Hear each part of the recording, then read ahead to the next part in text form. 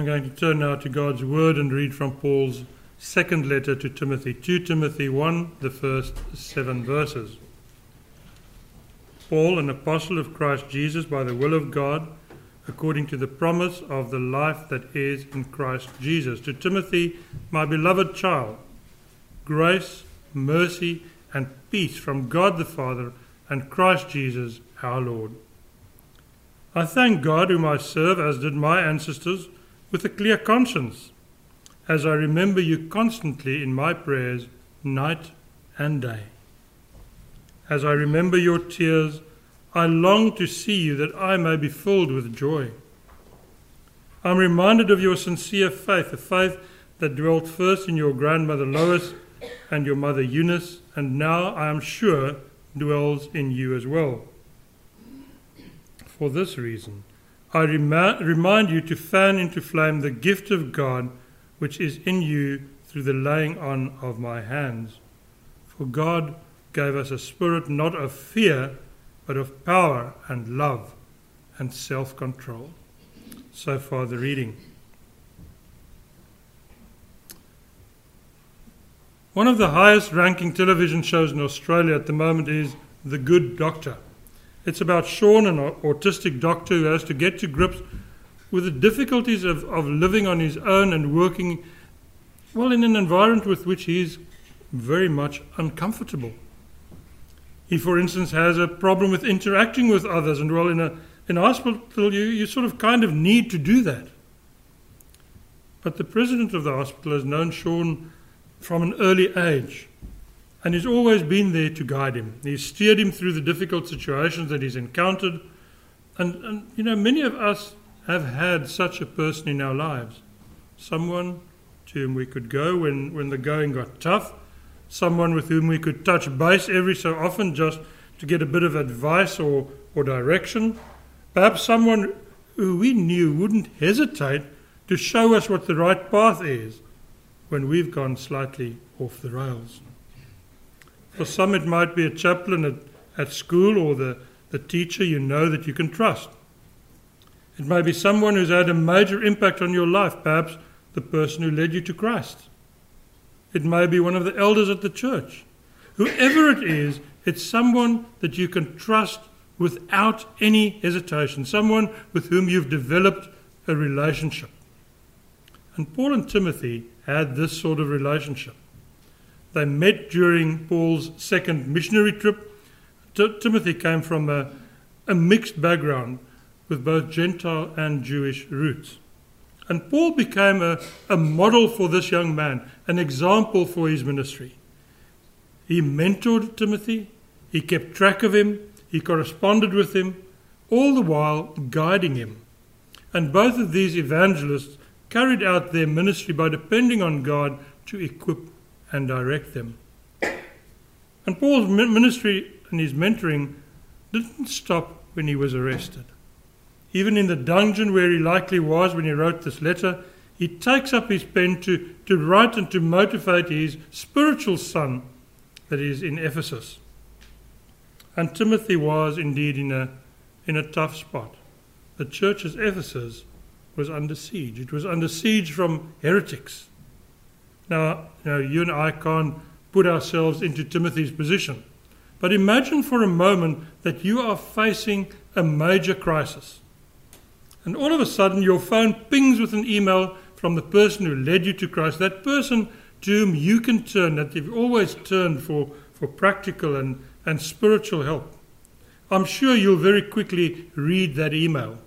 And I can picture Timothy doing the same with Paul's letter. And in that letter we see that Paul divides his mission, or not his mission, his advice and his guidance to Timothy with three different things. There's firstly just an introduction. Now it sounds strange that the introduction can be something that is inspiring or that helps, but it certainly is in this case. Verses 1 to 2, there's this heavenly introduction, if you like. In verses 3 to 5, there's also an inspiration. And lastly, in the two last verses, there's an instruction. So an introduction in the first two verses, inspiration in verses 3 to 5, and instruction in verses 6 to 7. And as we consider these 7 verses this morning, let's also consider how they can help us as a congregation to use our gifts and our talents to glorify our God. Let's turn our attention first to the introduction, where Paul's greeting of grace, mercy, and peace is, verses 1 to 2. Now, perhaps you might think it's strange for Paul to start his letter to his spiritual son, who he knows so well, that he starts his letter so formally, saying, Paul, an apostle of Christ Jesus, by the will of God, according to the promise of the life that is in Christ Jesus, to Timothy, my beloved child, grace, mercy, and peace from God the Father and Christ Jesus our Lord. These two guys have known each other for ages. Timothy knew that Paul was an apostle, so why such an official introduction? You see, Paul knew how important this letter was. It was possibly his last letter. And yes, it was written to Timothy, but then copies would be sent to other churches as well, to be read amongst them for their encouragement and of equipping them in their faith and in their Christian walk. So Paul is affirming here his apostolic legitimacy, his authority. He is an apostle by the will of God according to the promise of life that is in Jesus Christ. He affirms this because he needed to make sure all the readers, including us today, understood that his teaching is authoritative. So Paul goes on to greet Timothy and other readers as well with that threefold greeting of grace, mercy, and peace. And this greeting occurs only here and in the first chapter of Timothy 1 Timothy. And it has special significance. You see, the gospel message that Timothy and all those who listen to the call of Matthew 28 are called to proclaim, that gospel message is all about grace. It's about God's gift to the undeserving. It's also about mercy, about God's ministry to the helpless. And it's all about peace, about God's peace for the restless. God's gift to the undeserving, God's ministry to the helpless, and God's peace to the restless. And in this passage, the focus is mainly, of course, on Timothy.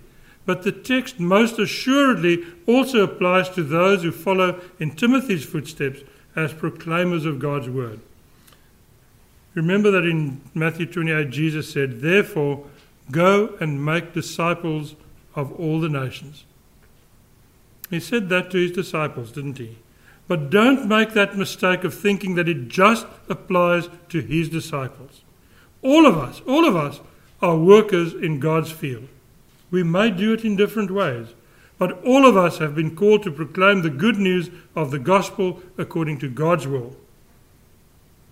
And as we do that, as we proclaim this fantastic message of grace, mercy, and peace, we must also recognize that we cannot do that, and we do not do that in our own strength. We can only do that through the empowerment of the Holy Spirit. We cannot spread the good news of God's grace and mercy and peace unless we too have a personal relationship with God.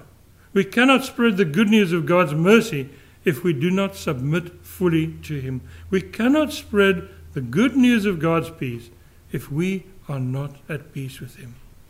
If God's word hasn't soaked into us, and if we're not studying it, and if we're not living it, if it isn't at the center of our very being, how can we ever effectively spread His word? We need to spend time in God's word. It needs to soak into us. It needs to saturate our lives so that we can also live it out, so that others can see the hope that we have, and so that we can effectively spread God's word. So Paul introduces this letter with an introduction to God's grace, God's mercy, and God's peace. Now, what a wonderful greeting that is.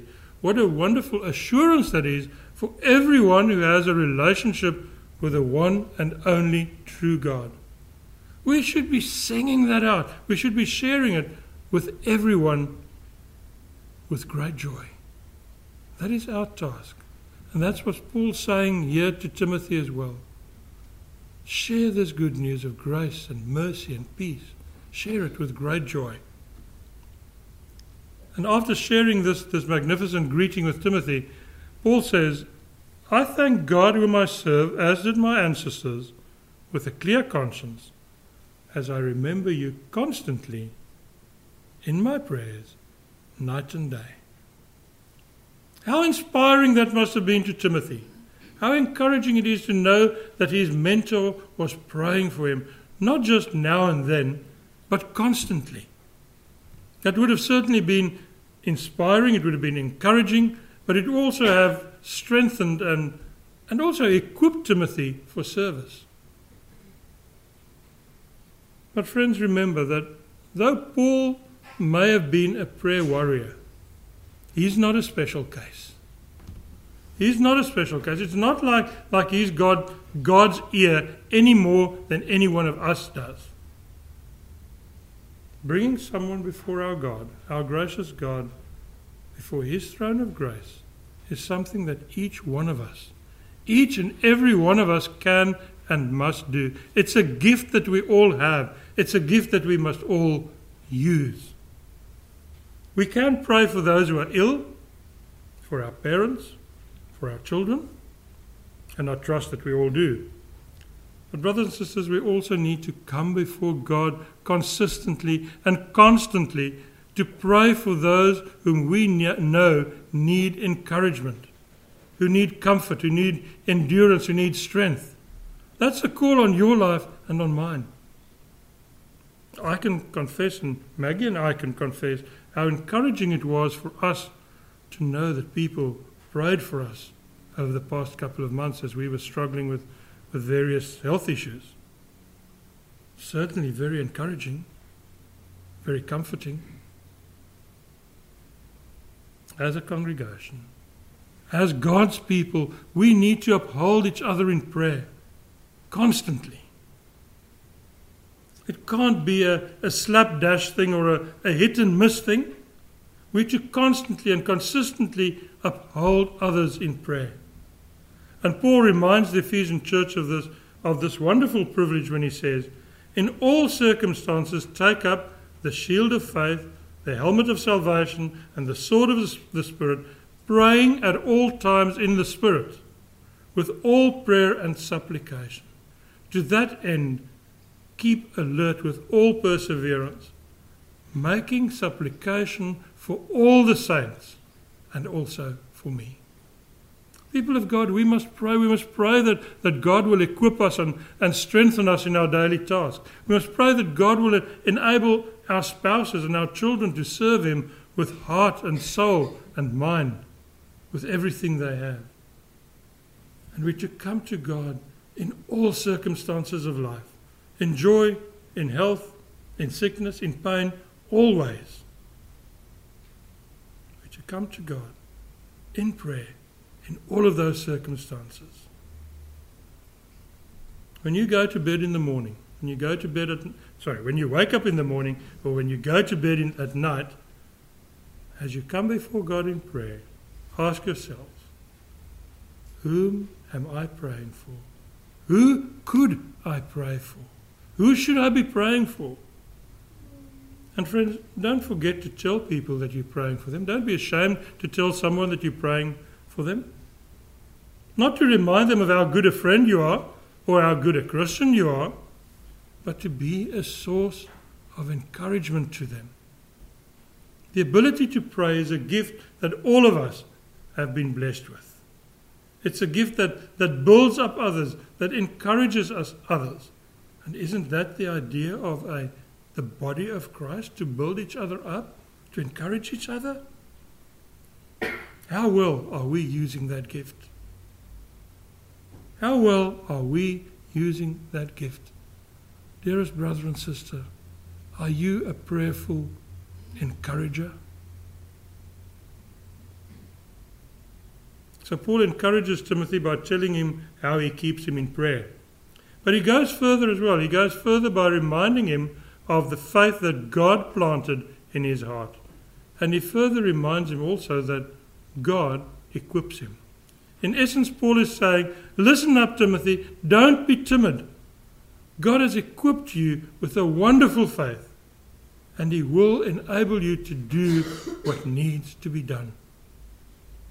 You see, Timothy was blessed with the gift of ministry of God's word, and Paul encourages him to use that gift, knowing that God will equip him for the task. And folks, it's not just those who are or have got the job or the calling to preach God's word who can rest in this assurance. You and I, all of us, have been endowed with gifts. God has endowed us with gifts.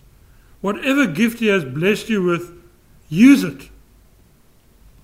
All we need to do is to echo Isaiah and say, here I am. Here I am, Lord, use me in whatever way. Your gift may be to work with children. So use that gift. Use that gift, knowing that God will equip you. Contact Leanne or Nathan and say, here I am to help with GEMS or Ignite. Your gift may be hospitality. So use that gift to invite people for Christian fellowship over a meal. And not just your church friends. You can proclaim the goodness of God to non-believers much more easily and much more effectively in such a setting. Use your gift of hospitality. Maybe, just maybe, you've been blessed with a compassionate heart. So put it into action.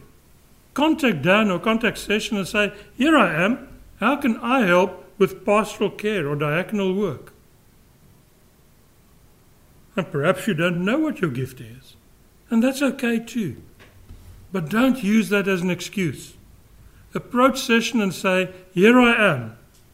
I'm more than sure that the Lord will give Session the wisdom to help you work out where your gifting lies. And rest assured that whatever your gift is, our awesome God will provide everything you need to use that gift to serve him. So in verses 1 and 2, Paul introduces the letter by recalling God's grace, mercy and peace. In verses 3 to 5, he inspires and motivates his protege to use that gift that he's been blessed with. And in the final 2 verses, we see the purpose of this building up, the purpose of this encouragement and motivation. He's given Timothy a real confidence boost, and now in the last 2 verses, he gets down to the nitty-gritty, if you like. He says, for this reason, I remind you to fan into flame the gift of God which is in you through the laying on of my hands. For God gave us a spirit not of fear, but of power and love and self-control. Now this spirit of which Paul speaks here should be spirit with a capital S. The way that Paul uses it here, referring to the gift that came with the laying on of hands, and the Holy Spirit-related words such as power and love, tells us that it's the Holy Spirit that Paul is talking about here. So what he's saying to Timothy is, when God gives his Spirit to you, it isn't timidity that's received, but power and love and self-discipline. He's trying to get across to Timothy that when he received the Holy Spirit, he was enabled with power and love and self-control. And he's to use this to fan into flame his ministry gift. But what does this fanning into flame mean? If you've ever made a campfire, you'll know that when it's burned down to its embers, you can put some dry wood on those embers, and gently blow the fire back into life again, allowing that fire to build up again and create some warmth again. That's the picture that Paul is painting here.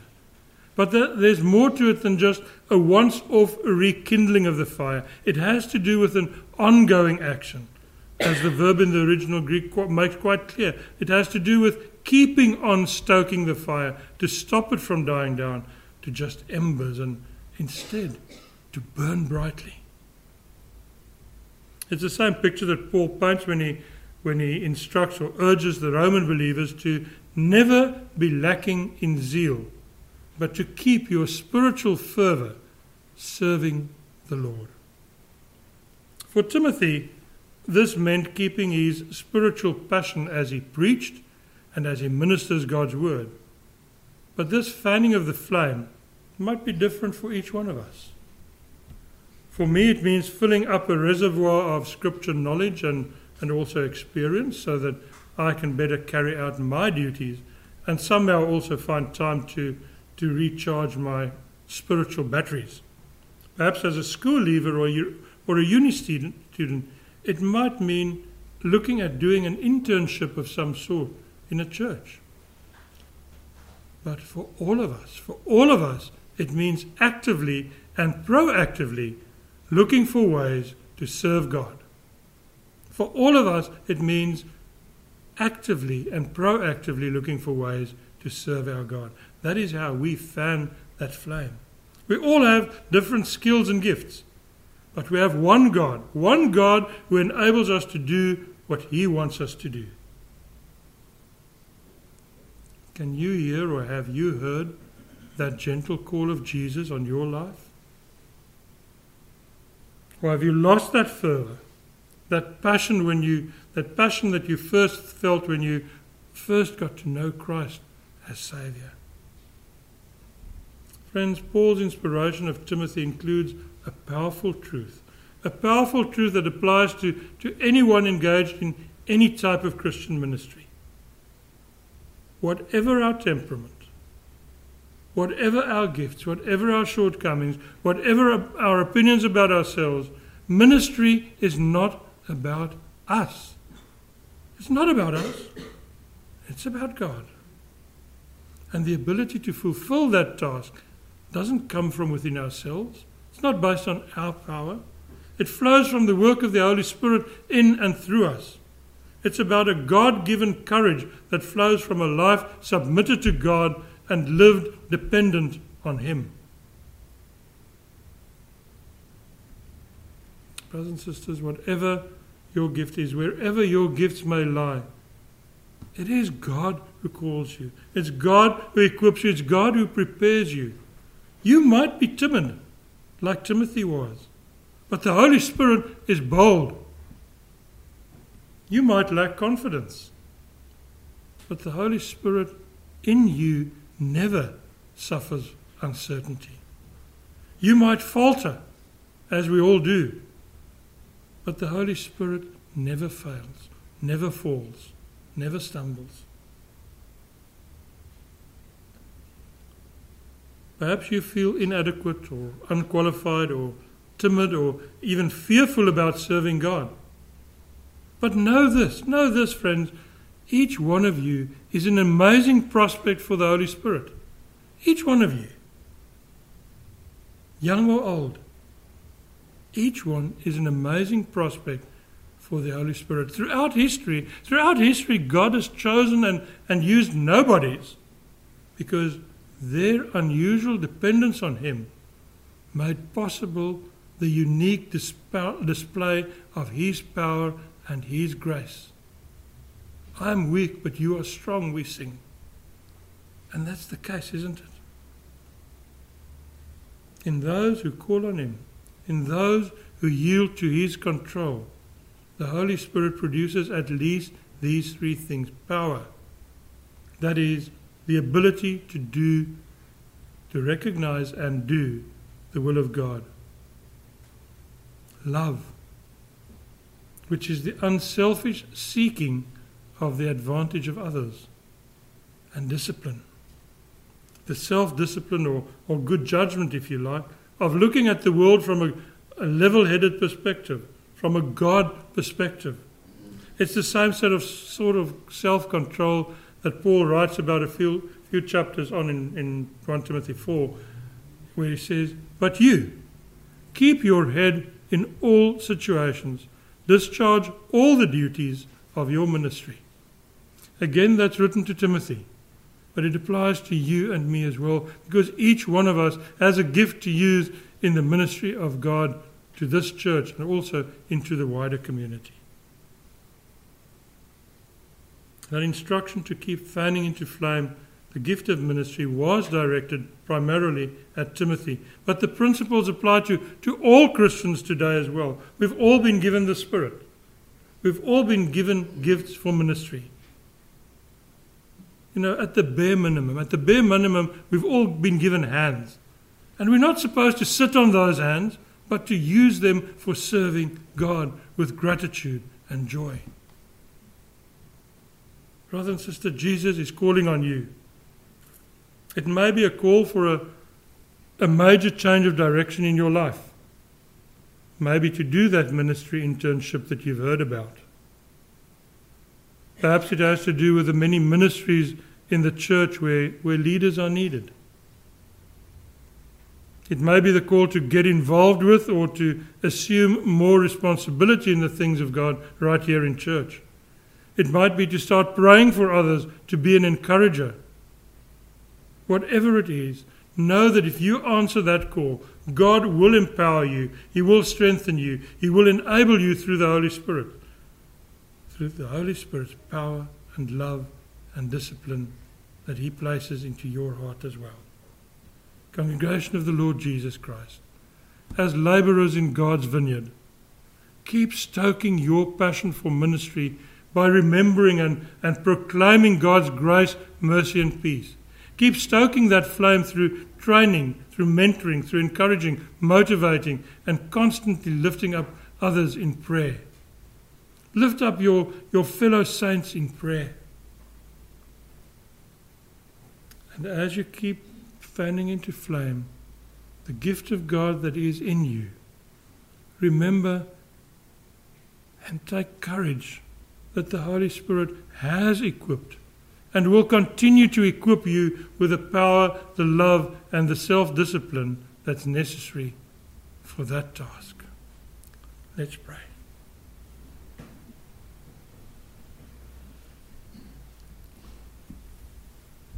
Dearest Father, your word reminds us that we've all been given gifts and that all these gifts are to be used to glorify you. That, Lord, we confess that sometimes we hide these gifts because we are shy or timid or afraid. Often, Lord, when we first come to believe in you, we are all ablaze with a zeal to proclaim your name and to use our time and what we have to work for the expansion of your kingdom. But, dear Lord, we also confess that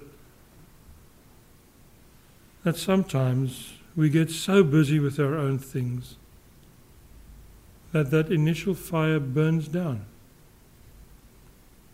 It burns down to a few cold embers. And we stop prioritizing you.